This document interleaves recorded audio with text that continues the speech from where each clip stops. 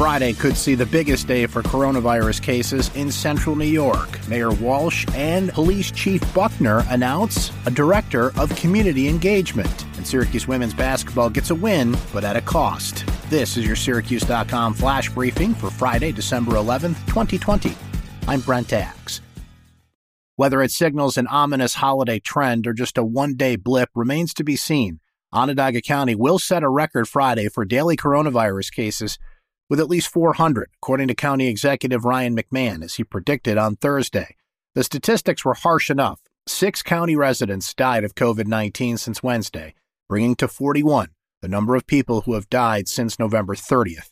1 out of 7 of all 282 deaths in Onondaga County since March have occurred in the past 10 days. County officials today confirmed 293 new cases of coronavirus since Wednesday, in line with the roughly 300 per day for the past week. But McMahon said the positive test results to be investigated and reported Friday will reach 400 or higher to set a new record. The county caseload surged in the weeks following Halloween. The higher number expected Friday may subside, or it may presage a post-Thanksgiving surge that will continue, McMahon said. He also submitted a plan to state health officials to establish a coronavirus-only nursing home that could care for patients who are well enough to be discharged from the hospitals but have not yet tested negative. There are 20 such patients in local hospitals as of Friday.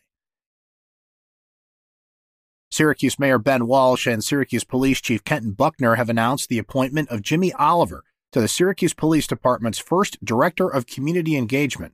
Oliver has been the city's Deputy Commissioner of Parks, Rec, and Youth Programs since June of 2018, will join the department in a civilian role responsible for developing, coordinating, and implementing community engagement programming, the city announced in a news release this week. Oliver will be charged with helping the department build community trust and with creating avenues to listen and respond to neighborhood needs. He will focus on improving the department's relationship with the Syracuse community, particularly with minority and underserved communities, advocacy groups, and other key stakeholders, according to the release. Syracuse women's basketball left South Florida with a 69-58 win over Miami, but it came with a cost as Tiana Mangakaihia left the game in the fourth quarter with an apparent lower body injury. Mangakaihia limped off the court after what appeared to be a non-contact injury with about 2 minutes left in the game and did not return. It was a tale of two halves for Mangakaihia as she scored all 14 of her points in the second half after not attempting a shot in the first. That's your Syracuse.com flash briefing for Friday, December 11th, 2020. I'm Brent Axe. Stay safe and have a great weekend.